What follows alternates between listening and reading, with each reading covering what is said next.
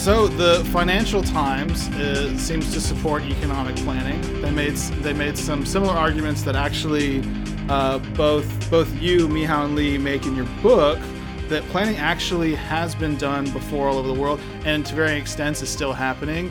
The Financial Times also noted that Warren is proposing industrial planning. There's some interest by some Republicans. This seems like kind of a new innovation to me, but maybe not. But what is your sense? Why is economic planning suddenly on the kind of political agenda again? Well, it's plainly because of our book coming out. Yeah. Obviously, yeah. I'm sure you got probably a few blurbs from FT columnists on there, I'm sure. Yeah, all diligently reading it, taking notes. No, I mean, I think, for some reasons, it's because it's 10 years since the great financial crisis, and we're still not fully recovered, especially on a lot of, metrics that are of great concern to capitalism. Productivity is still quite low. It was low even before this latest crisis, sort of through the 2000s, but it's still low and in the doldrums. Investment, and especially real investment in sort of plant and equipment and R&D is still quite low. There's a big phase of sort of mergers and acquisitions, and that drives up a lot of investment numbers. But that kind of investment that produces sort of innovation and really produces growth is still lagging.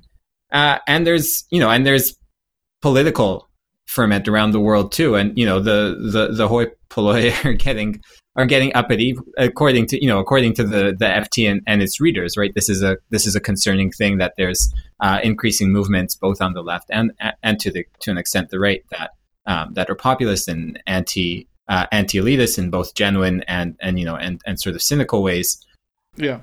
So I think there's an interest in this because this is one, because as they say, they recognize that planning is part and parcel of capitalism. We don't talk about it often, whether it's inside firms or even, to the extent of monetary policy, industrial policy, all these things. And because there is a real need for capitalist rejuvenation. In fact, some of the ideological work of neoliberalism and sort of that related policy sphere since the 80s has lessened the capacity for things like industrial policy and for that kind of planning that was quite common. And the last thing I'll say, this is somewhat reminiscent of some of the debates that the U.S. had in the 20s and 30s.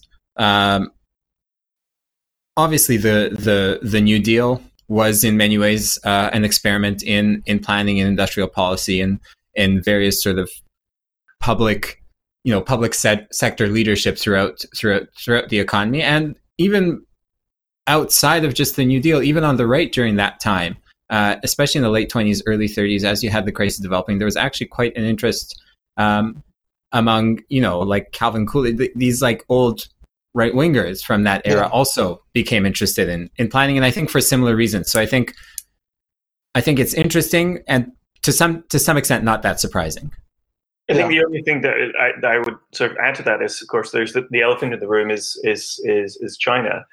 I mean, one shouldn't over-egg the cake and suggest that China is some sort of exemplar of planning. I mean, so a recent study that I looked at suggested that the scale of the state sector today in China is still only roughly the size of the state sector in France at the height of sort of de Gaulle. So one shouldn't sort of exaggerate this. Nevertheless, it was very interesting earlier this year to see, I think it was around March, that there was a report put out by Marco Rubio, of all people, arguing that the United States needs to really up its game in terms of industrial planning in order to be able to compete in a range of different technological sectors, biotech, artificial intelligence, robotics, a couple of other ones, with China. That basically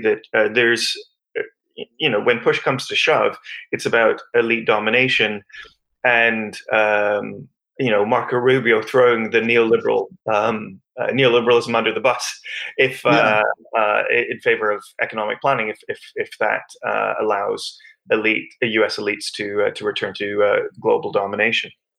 Interesting. So wait. So you're implying that he's not doing it because he's a champion of the proletariat? Interesting. Because I've always thought of Marco Rubio as one of the great comrades we have on the inside. He's like Che Guevara. He's playing. It's the long march through the institution. Boy, it's long. You almost can't even see the incline. No. Yeah. But what's little Marco's deal? Why isn't supply and demand gonna help us beat China and do all of the cool robotic stuff? Why isn't supply and demand meeting the kind of demands that Marco magical machinations of the market? No, why aren't those magical market forces going to come and save us with their almighty, all-knowing wisdom? Well, the left has some really good answers for this. If we look at, you take out your mobile phone from your pocket, and pretty much like about most of the dozen or so technologies, from miniaturization to GPS, whatever we're talking about, the vast bulk of those were developed by the Pentagon. Now, the Pentagon is certainly no bastion of socialism, but it's certainly not the free market either. Now, this is not me saying this. This is Marianne Mazzucato, the Italian-American economist, wrote a great book a few years ago called The Entrepreneurial State, where she laid out how the public sector is responsible for great swathes of innovation, contrary to the neoliberal myth that we're told of the entrepreneur as the site of innovation. But basically, we just why would Marco? I don't think Marco Rubio has been reading Mariana Mazzucato, but I think it just comes down to the fact that maybe he's been reading the Financial Times. The Financial Times has been reading him. I think he was actually mentioned in that in that article too. Well, the FT is certainly a much more interesting source of information than Marco Rubio. That's fair. That's probably fair. But very seriously, elites. One of the reasons that the Financial Times is such a good publication to be reading, far better than the Guardian or the New York Times, is that if you're an investor, you need to really know what is actually happening. You don't need some prettified, idealized version of reality. You really need to have some frank advice. So the FT, I think, is probably that's why they're willing to. The last few days, the recent special issue with the cover of the Financial Times, this Martin Wolf essay, basically how capitalism is broken. It's very interesting that the FT is interesting. Yeah.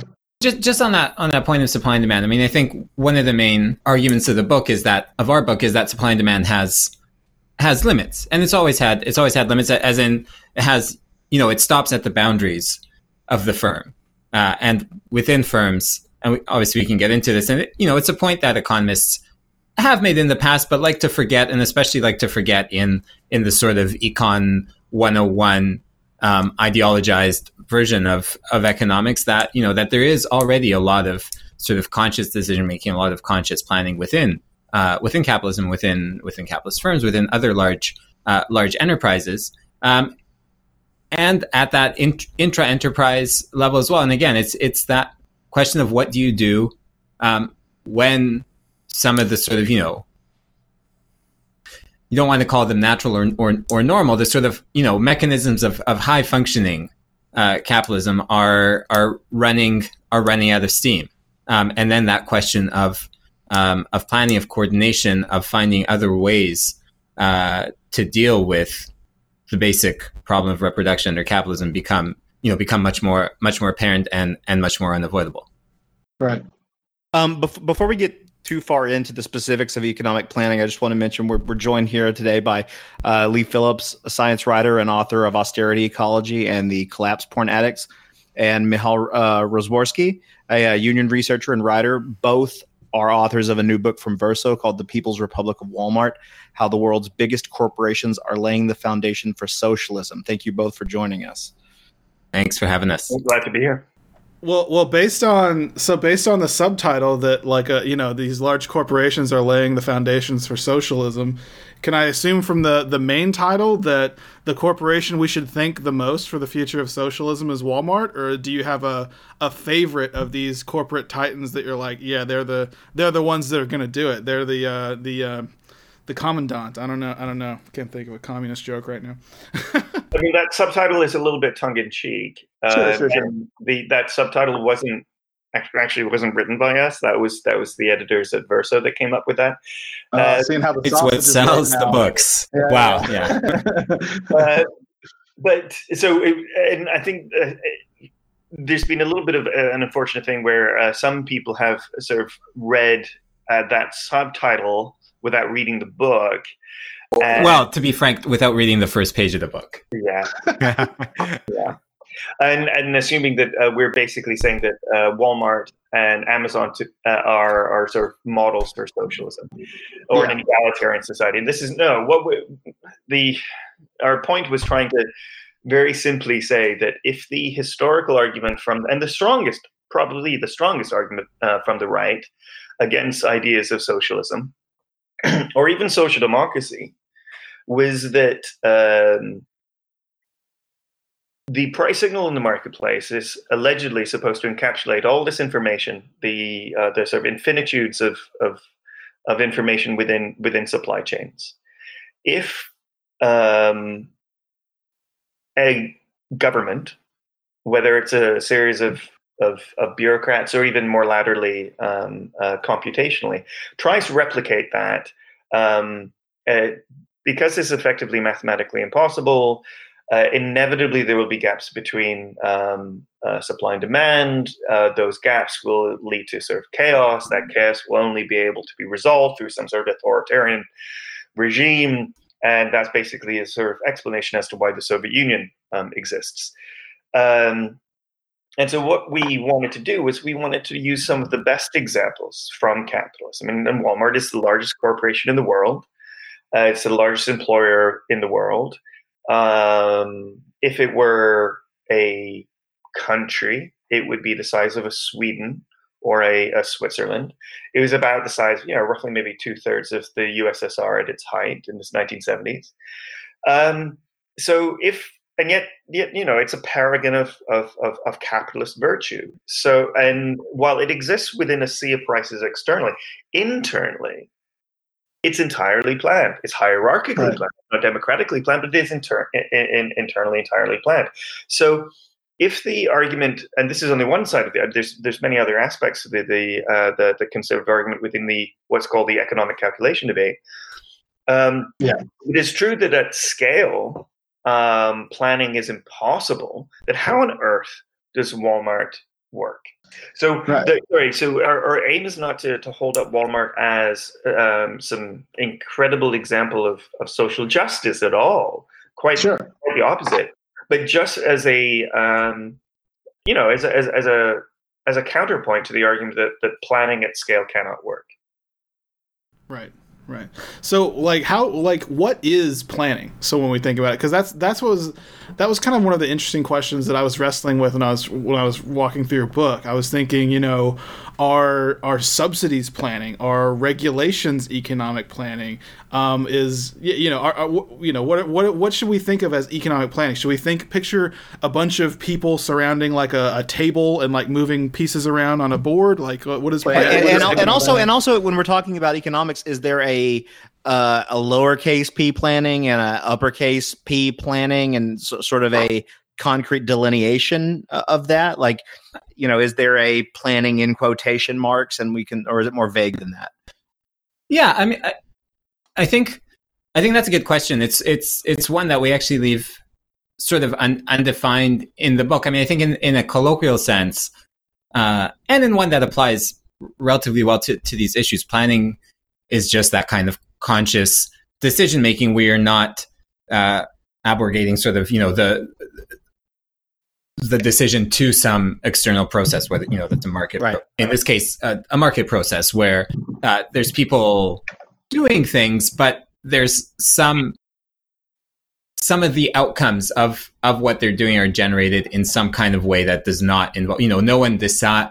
Well, people decide what the prices will be ultimately. Someone in a marketing department slaps a $2.99 sticker, or someone at Walmart, right, on a thing of Colgate.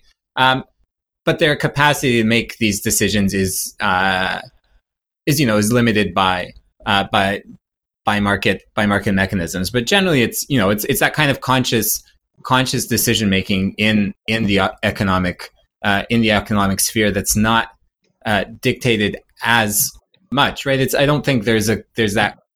And I think one of the points of the book is that there is no clear sort of black and white. This is planning.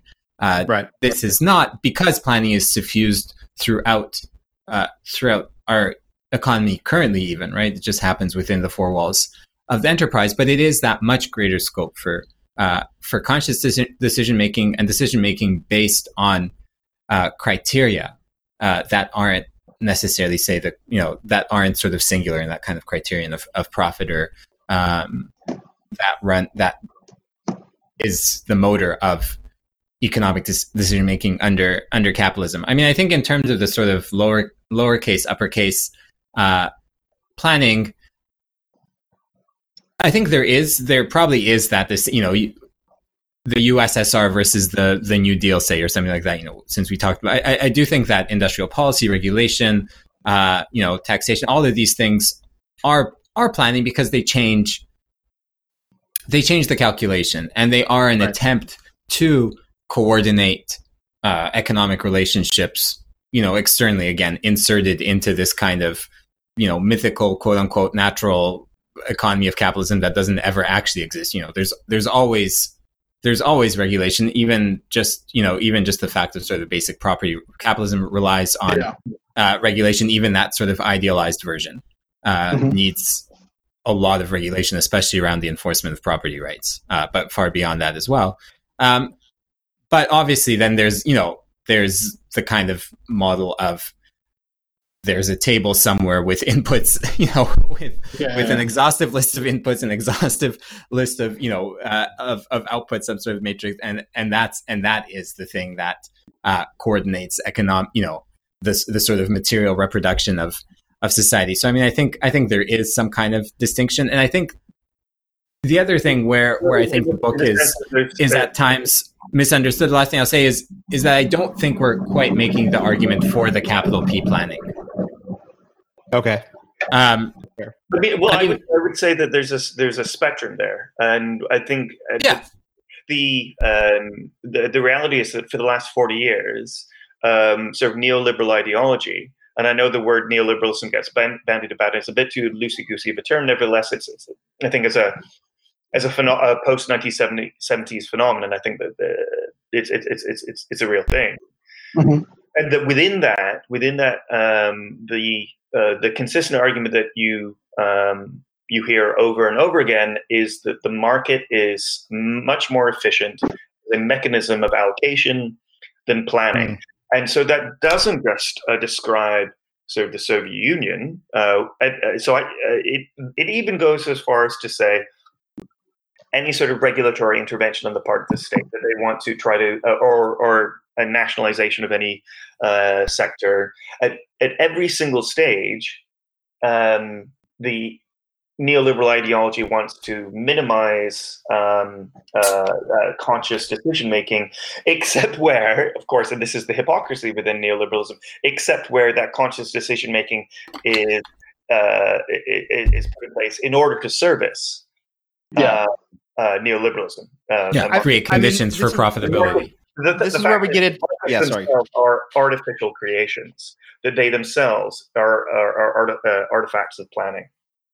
I mean, that's the dirty little secret, right? Is that where like actually on the ground, like from an ideological perspective, it's zero regulation, zero planning, but in practice, where it matters, it's the socialism for the rich, capitalism for the poor. 100%. I mean, and I think that gets to an important point. It's not just the sort of degree of conscious decision making. I think a large part of it is who gets to do that conscious decision making. Absolutely. within the planning, I think that's a big point of our book, that within the planning that happens under capitalism, it's a very small number of people who are responsible for a lot of the big decisions, right? And it's completely unaccountable.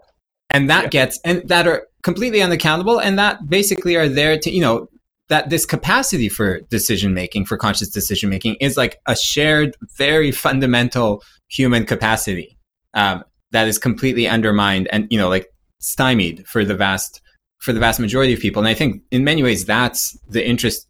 In some ways, the more interesting axis than sort of the small p to capital P planning is how many people involved in over obviously what range of decisions. But the two things should be taken into account, right? And again, that's the problem with some of the experiments in planning that we've had, that they've also been top down, and also the planning has been relegated to a small number of people.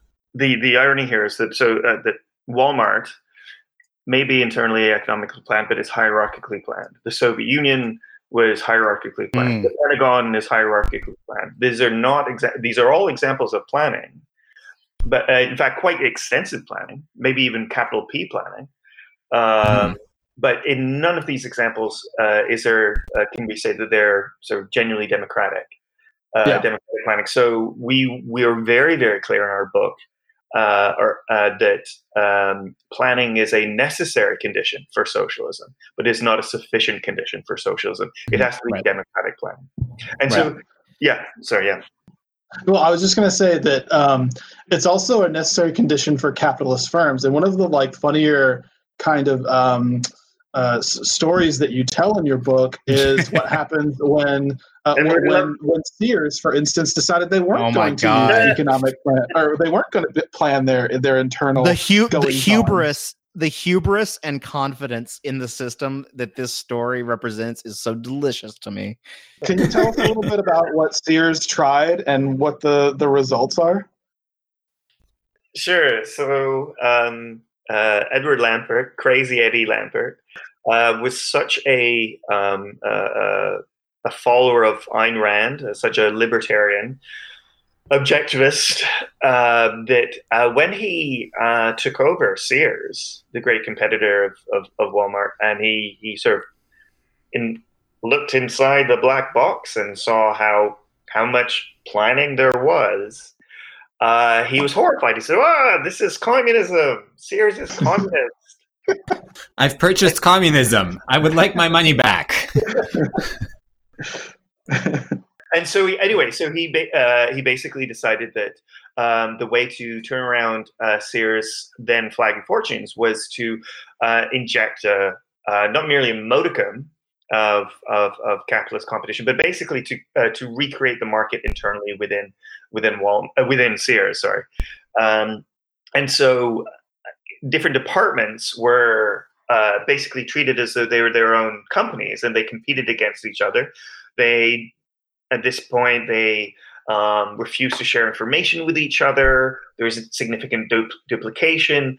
And basically, over time, what happened was that because each different entity was competing against each different department, they had no longer had any sort of view in terms of the overall health and productivity and profitability of the overall organism. Sears itself, that so long as their own department was profitable, to hell with the other departments, to hell with the overall organization. And sounds like a great organizational philosophy so far. Well, yeah. Oh, well, what's really fascinating about this is, of course, beyond the fact that this resulted in utter collapse in Sears, and now bankruptcy. But there was escalators would go for months without working. There'd be shoes, just random shoes in the shoe department. It was a complete mess. Talk about the infighting between the marketing departments, and the fights to put displays juxtaposed with each other in the stores. And there was one about the bike on the Mother's Day cover of the Sears magazine where the marketing department was like, "Fuck yeah." Yeah, exactly. Well, it was basically little capitalism. Who would pay us more? Essentially, which department would pay us more, and that's what we'll put on the cover. It doesn't matter what's actually happening in the external in the external world, or what the greater process that the whole is sort of striving at is. It was just sort of we'll put a bike if the bike department paid us, or we'll put a bike on the cover. If another tool company paid us more to market their tools like more aggressively than our own, right, like Sears, Sears brand, like they had a brand of tools, but like they would, yeah. And actually, at some point, they hived off the tool brand, and that's still profitable. But when it was still part of Sears, it would be during the ground, because the marketing department would be working against the purposes of this internal tool company. And yeah, as Leigh said, it all came to a crashing halt, and a lot of it was because it didn't have this aspect of trust that's also fundamental to sort of to good planning, to sort of that information sharing and that trust that actually happens to a huge degree within Walmart, and even between Walmart and its suppliers that are like technically kind of operating on the market, but in many ways look much more like one firm because of this huge amount of trust and information sharing. Whereas the internals of Sears had the exact opposite, and this intensification of competition, of secretiveness, of all of this, basically antisocial, right? It's like antisocial behavior. Mm-hmm. And so, how similar is that Sears to basically how our own society runs? Yeah, exactly. That's what I was gonna say. That's what I mean by antisocial. There, like that's a lot of these. But is it a one? Would you say it's a 1-to-1? Would you say it's a 1-to-1 micro to macro comparison between Sears and our economy, or where would you draw the lines there? Where would you? Because I think I want to draw a lot of parallels between things that happen in our society with how Sears collapsed, but it's hard to determine what the correlations would be. It's an example. It's a useful example of how market mechanisms are ultimately destructive in terms of the goals of an overall organization. It doesn't mean that 1-to-1 we are living in Sears world. However, it looks like that. And I think that point that even on a macro scale, there is enough planning and there's enough coordination to actually keep things, moving in a coherent direction, whereas within Sears, that kind of like overall coordination was really, really missing. I really wish someone would write a screenplay. With things like climate change or nitrogen pollution or biodiversity loss or whatever, we can begin to see. With Sears, it's just pure profitability. With our human society, as on a global level, we can see that precisely because there is this lack of overall global democratic planning. Where there are individual entities that produce these commodities called fossil fuels that we all know are bad for us, but they have a built-in incentive to continue to produce those and to lobby the planners, the limited planning that we have to continue to allow them to do so. So that basically the collapse of Sears is in some ways parallel to the fact that we do not have an overall conscious sort of hand at the tiller in terms of planning the Earth system, which we talk about towards the end of the book as well. So I want to move to kind of letting you all address some criticisms of central planning, or not central planning, because that's not what you're abdicating. You're not abdicating for super centralized planning rather than central planning. Absolutely, I didn't mean to throw that word in there, but so I was reading. I've been reading this very old book, basically called "Market Socialism: The Debate Among Socialists," which is like Bertel Ullman, David Schweikart, and they're arguing about, and I think two other people, and I can never remember their names. But they're arguing over basically market socialism versus more economic planning. And but David Schweikart, the person on the side of the market socialist, raises some concerns from a left perspective, but it's also an interesting question, because if you think about like the model of market socialism, well, what if the firms in the economy, and I'm kind of bastardizing Schweikart and other people's versions of market socialism, but what if every firm was like cooperatively owned, and we still had used a market to regulate these things? Is that socialism? Is kind of like one of the key questions there. But beyond that, he raises raises some questions about planning that I think that, like, I read your book first and was reading through this, and obviously it's not fair because David Schweikart isn't on the podcast with us. It's his loss, really. And obviously he wrote this book in the 90s, so it's completely unfair. But I was like, yeah, I'm calling you out. But like, it's the kind of thing that's like, as I was going through these arguments, I was like, look, Phillips and Rozworski, they handled all this, Dave. But like, he raises, first of all, the information problem, and you've already alluded to this before. The problem, the issue, the calculation debate, as you put it. You can't factor in all of the inputs, which are actually outputs from other places, and all of the outputs, which are inputs into other places. It's just too complicated. So how do you factor that into a planning structure? Well, the first thing that we should say about that is that if that were the case, and that's also true with Walmart and Amazon, these sort of entities, what is true is that Walmart and Amazon don't try to create absolutely every commodity or every product or service in society. But then no society has ever tried to do that to this day anyway. Yeah. The second thing that one should say about that is that within it certainly it is a good thing, absolutely a wonderful thing. It's a significant advance for workers to own an enterprise rather than for owners to own that enterprise. Absolutely. That is absolutely a step forward.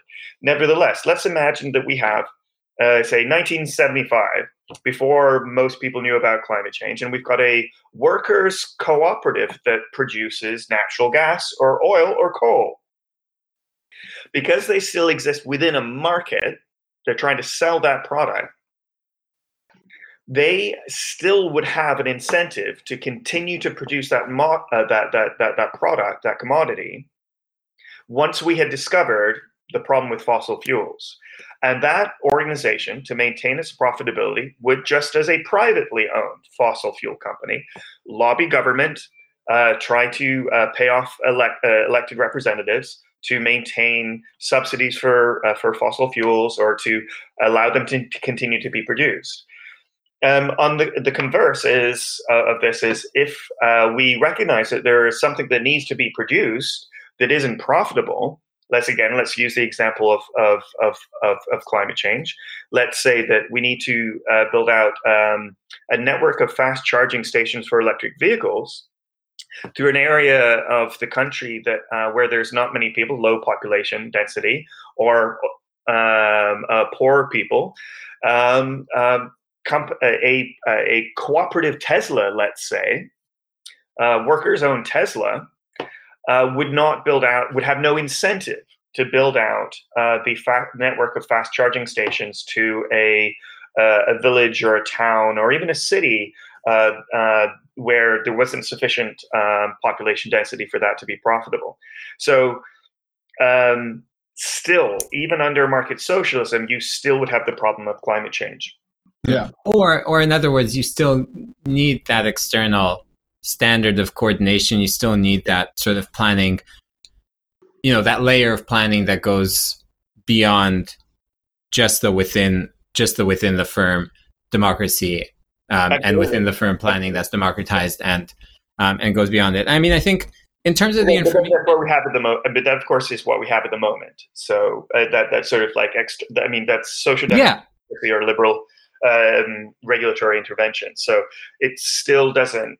Sorry, I don't want to disagree with you here, Michal. No, I mean, I agree, but it's just like you need more and more of it in order to make the actual to make the economic, and at some point you're overriding the incentive structure that sort of exists within market socialism, and then you're finding other ways to do the coordination. I mean, the other big issue is, and I can't remember, I've read this book too long ago. I reread it in doing the background research for this book. I can't remember quite how Schweikart deals with the labor market. I know he had some things, but I mean, I think there's huge issues around how you shouldn't really be running a labor market under any kind of socialism. And then the question is how that translates into running other sorts of markets. I mean, I think there are. I've heard arguments. I mean, Sam Gindin, who was at our book launch, also had a more recent piece in Catalyst outlining sort of a vision for market socialism that I highly encourage people to read, because it's a good counterpoint. But even he raises that point, that there's certain things for which, a market relationship is completely, should be completely done away with. Mm-hmm. But then it raises the problems of how you coordinate that with other kinds, with still price-based coordination in other parts of the economy. I do think there is, and especially in any, when we're thinking about anything realistically to do with our world and with the social change processes that we have. Again, here there's a gradation. There's some some sort of, we've called it at like some sort of gradation between market socialism and kind of planning socialism. And it's in some ways hard to envision that very limit point at either end, really, because at some point under market socialism, those incentives, the market incentives start to really interfere with and corrupt, not in that colloquial Elizabeth Warren way, but really corrupt the sort of socialism aspect. Whereas in terms of the planning socialism, in some ways it is still hard to envision that limit where that coordination, where the level of information capacity and the change in incentives is such that that you've really done away with all market relationships, even at sort of the sides, like the vegetable market out in the town square or whatever. But there's definitely a gradation, and there's definitely people who would be way more towards one end, and I think we're both much more towards the other end. And thinking of going towards that other limit is just where that exists. Obviously, the main limit on any of this is actual social relationships, and again, how we relate to people, the kind of movements that we have, the capacity to create real social change, to institute totally different relationships of production. But there is an aspect where, there is an aspect where technology does play a role, and I think that's one of the answers to Schweikart too. That for example, Amazon and Walmart do a lot of very, very complex economic calculation. But even they don't fully solve the problems that they're out to solve. Even like Amazon with how it ships, how it plans its package shipping on any given day, or anything else. They come up with solutions that are good enough, and our capacity to come up with good enough solutions to these extremely, extremely complex, high order computation problems are a lot better today, obviously, than they were in Hayek's time, when he thought that the price system was, this kind of mystical action at a distance, he calls it at some point, which again seems very quaint in the era of the cell phone, and even in comparison to Schweikart's day in the mid 90s. I think the only thing I would add there is, and just to underscore a lot of that, is that there's a lot of desire on the part of some people to set up a debate between socialist planning and market socialism. And what we've been saying throughout the course of our presentation of our book at different events is that this is sort of a false dichotomy that, realistically, a globally planned economy covering absolutely every sector is not feasible tomorrow and may never be feasible. But at the same time, if there were some greater development of workers' cooperatives, where workers begin to learn a confidence in their ability to organize production without the need for managers, in line with the old situationist, the French situationist slogan of the boss needs us, but we don't need the boss. I think those are very, very healthy things. And the question then begins to be, instead of either market socialism or socialist planning, but a sort of spectrum, or a where socialist planning in a sort of totalizing way begins to be this sort of like endpoint that towards which we asymptote towards, let's say, but maybe we never actually completely achieve it. But at the end of the day, does it really matter if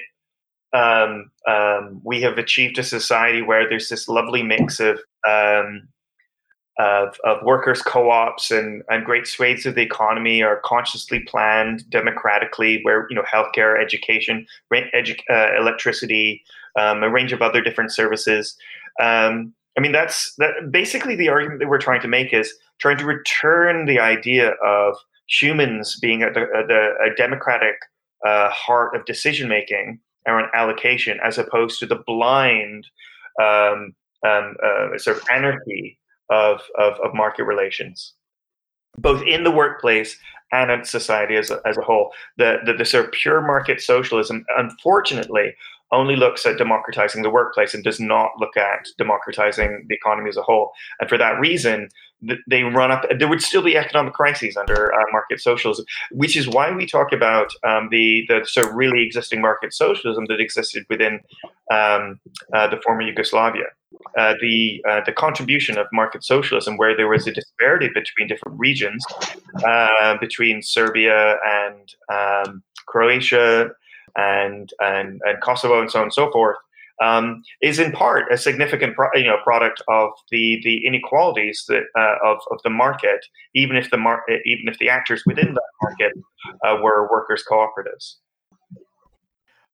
And that was in many ways. Oh, sorry, we're going. This is a very, very extended answer, so maybe I won't.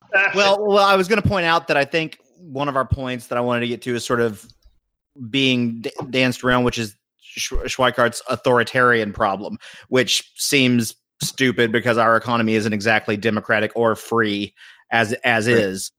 So I mean, part of the rationale for the, maybe not the rationale, but one of the things we try to do in the book is basically tar Walmart with the same brush as the USSR, right? We have chapters on both of them, but in some ways it's true that, and it's something that we commonly forget, or is that like ideologically totally obscured, is that this is extremely authoritarian planning that happens under capitalism. Like you have very little to no say of how every day, a large chunk of your everyday life is structured, and what you're doing, how you're doing it, and everything related. We one of the chapters in the book is called Islands of Tyranny, I believe, and that's sort of Noam Chomsky's play on this phrase "islands of conscious power," which is from D.H. this old 30s economist called D.H. Robertson, who's a collaborator of Keynes, but also figures prominently in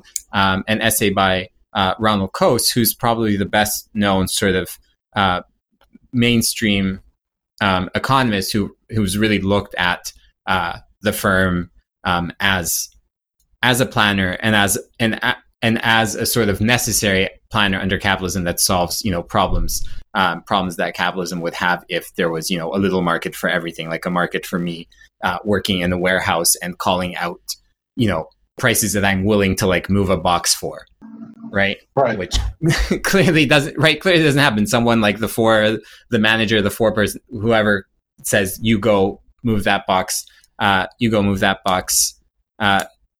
box there. So I do think we have to deal with the question of authoritarianism. But I think, as you said, we have to deal with it and think about the reliance of sort of markets on whole spheres of authoritarianism, today. Well, on that note, do you think I think there's a quote about Marx about not trying to be the cook in the kitchen of the future or something like that. But what in terms of institutional design, when we're talking about economic planning, do you have a sense of what these types of democratic structures might look like, either at a in terms of like an idealized society? Nation is a weird word, but either at a federal level or a regional level or a local level. do you have a sense of what institutional design might look like in your mind? Well, as Karl Marx once said. No, sorry. I was just going to say that. I mean, we should be. This question keeps coming up over and over again, and we were very sort of modest in what we wanted to do. We just wanted to talk about the question of economic planning, and everybody's been asking, okay, so what would our democratic socialist structure globally look like? And what? That's a whole other book to write, which we might be writing, but no, that's another question. That's another question. Yeah, you need to write that, and you need to write a screenplay for a movie about the Sears situation. Like, I really want to see a movie about that. Yeah, and do you remember? This is a $12 Verso book, which A, means you should be buying it, but B, don't expect a $12 Verso book to tell you what the perfect socialist society looks like. Because that's you'd be selling yourself short. No, I mean I'm joking, but I do think that in many ways it's exactly what Leigh said. Like we're still at that phase of really especially on the left on just sort of opening our imaginations again and getting these big questions that were live questions in the 30s, in the 50s and 60s and 70s too, like under when the trade union movement had real power, when the left was more powerful. These were live questions of debate, and we've kind of forgotten about the question of planning, not surprisingly, over the last 30, 40 years. So the aim of the book was really modest and to make, in many ways, to make planning familiar, both various kind of, left, the really existing sort of capitalist planning, and then, left experiments in planning, and then throughout have that thread of just generally that there is a left alternative that has been a sort of lodestar of the left for a long time, of this kind of democratized, mass participatory planning where that capacity for conscious decision making is really exercised. And I do think the good news is we do have a rebirth of the left. We have a real rebirth of the thinking. I mean, the Financial Times also has said that that the new thinking, economic thinking, is on the left, and they do run these profiles every once in a while. And you're kind of like, do I want to be praised by you probably want to be praised by the Financial Times, maybe not too much, but that's where the exciting thinking is happening. And I think the next step is to be thinking seriously about what these kinds of mechanisms of social coordination look like. Again, on that gradation that starts moving us towards that kind of, again, democratic mass, democratic through and through vision of how we take care of our material needs.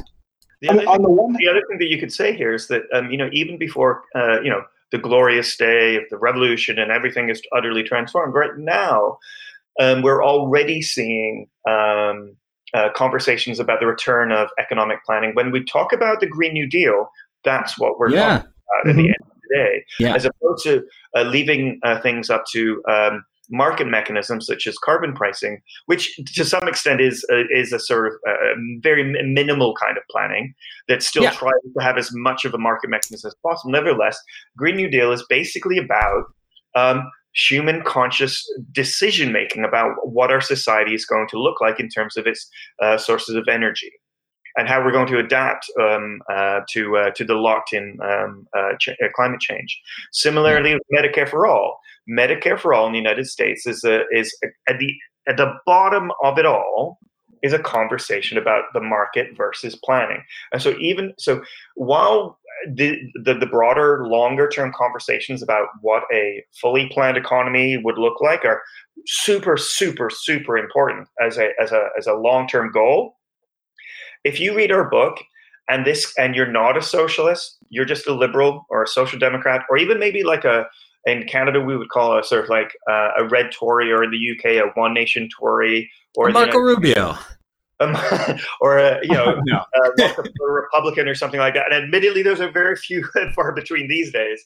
But you should be able to read our book and say, okay, now I've got to, like, when anybody says, I don't believe in the power of the public sector. I don't believe in in planning. The market is always the optimum, most efficient mechanism of allocation. You've now got a really good argument in your back pocket as to why actually planning can work.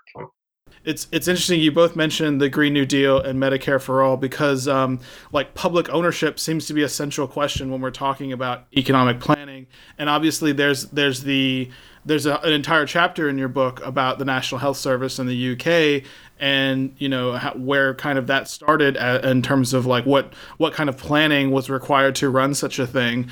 What is the like? I wrote a piece recently in these times about, you know, we were asked to give our take on nationalizing Amazon versus antitrust action against Amazon, and there are other. I know that, and funny enough, the person that wrote the antitrust article, David Dayen, like we should break up Amazon, he actually just recently wrote a new piece saying that we should nationalize Purdue Pharma. Like, so that when we're like increasingly people are talking about public ownership, and could you say a little bit about what you think the relationship between public ownership and economic planning is, and just to flesh that out a little bit for us?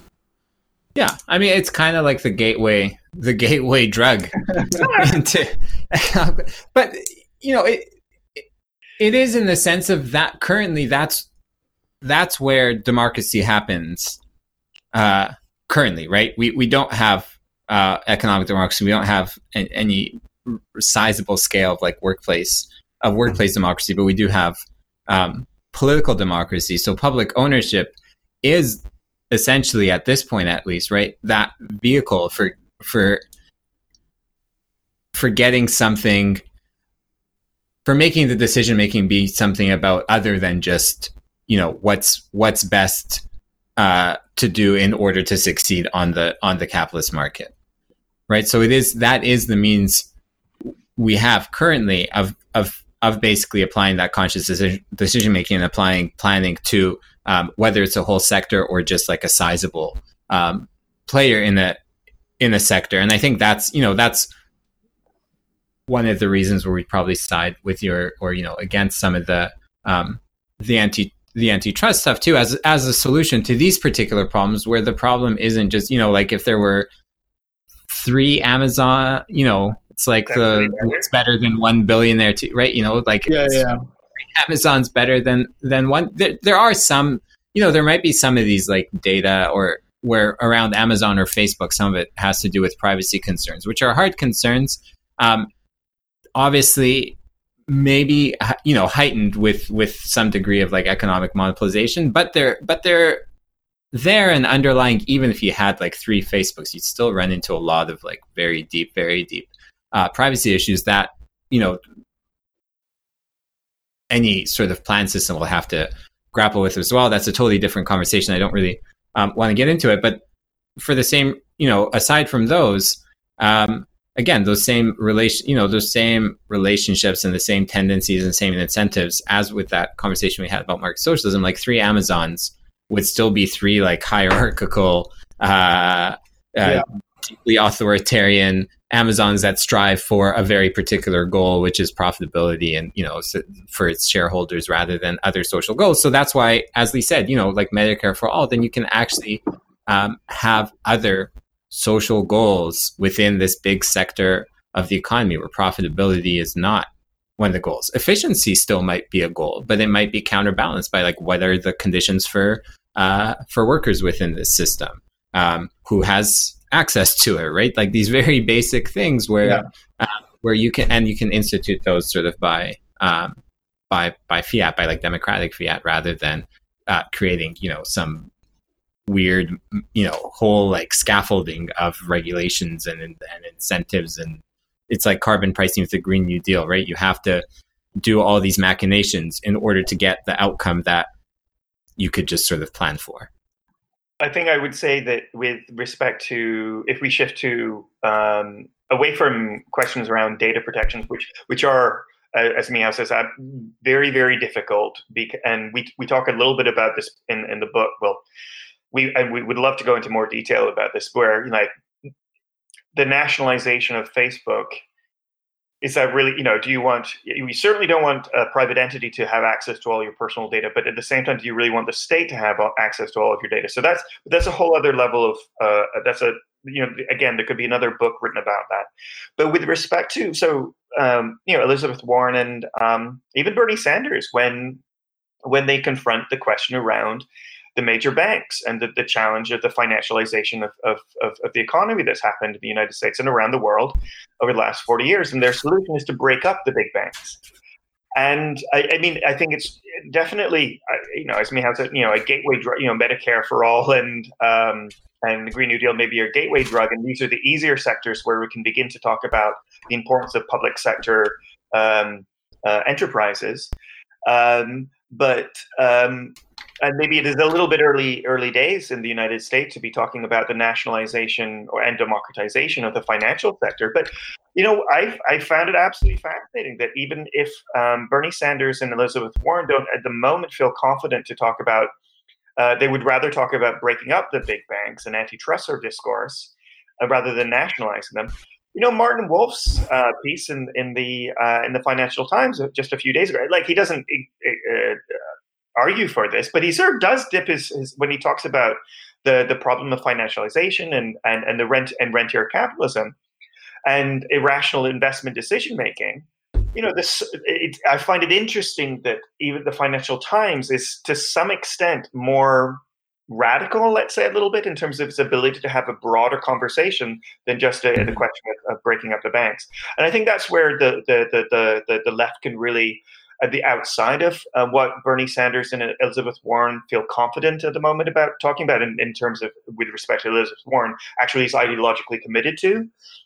That's a real role where we can take the next level. Like, 15, 20 years ago, it was the radicals who were talking about Medicare for all, who were talking about, the solution to climate change is state planning. And well, now that's a mainstream conversation on both those fronts. Yeah. Radical at the moment is state planning, public sector planning of investment decision making. And now maybe we can begin to we can be the radicals when we're talking about investment decision making. And again, just one last little thing I would say is that, during the Second World War, most investment decision making was made by the state under Franklin Roosevelt in the States under the national unity government headed by Churchill. Why did they do that? In a whole range of different sectors, because they could not, because the war was too important. They needed tax to be paid next month, and they could not wait for the free market to decide whether they would or they wouldn't. So again, it's a return of conversations that that we now on the left might be at the bleeding edge of radicalism, but reminding people at the same time that even the most conservative individuals, when push came to shove for their own elite interests, let's say, did not trust the free market to make those decisions, those allocations in time. Mm-hmm. Absolutely. We could go on, but we're about at time. So I do want to say, thanks so much for joining me and Casey on Future Left Podcast. Leigh Phillips, Michal Rozworski, authors of the new book, The People's Republic of Walmart. And, you mentioned your goal with this book was kind of to spark the imagination. And I really think the book is a success in that sense. I've read it twice, and I feel like it's a really energizing and empowering book to have read. So I can't recommend it enough. But thanks for joining us on the podcast. Awesome. Thank you for your book. Yeah. Thank you so much. That's awesome. Absolutely. And that's it for us this week on Future Left Podcast. We'll catch you next time. Take care, Adam. Okay. Yeah.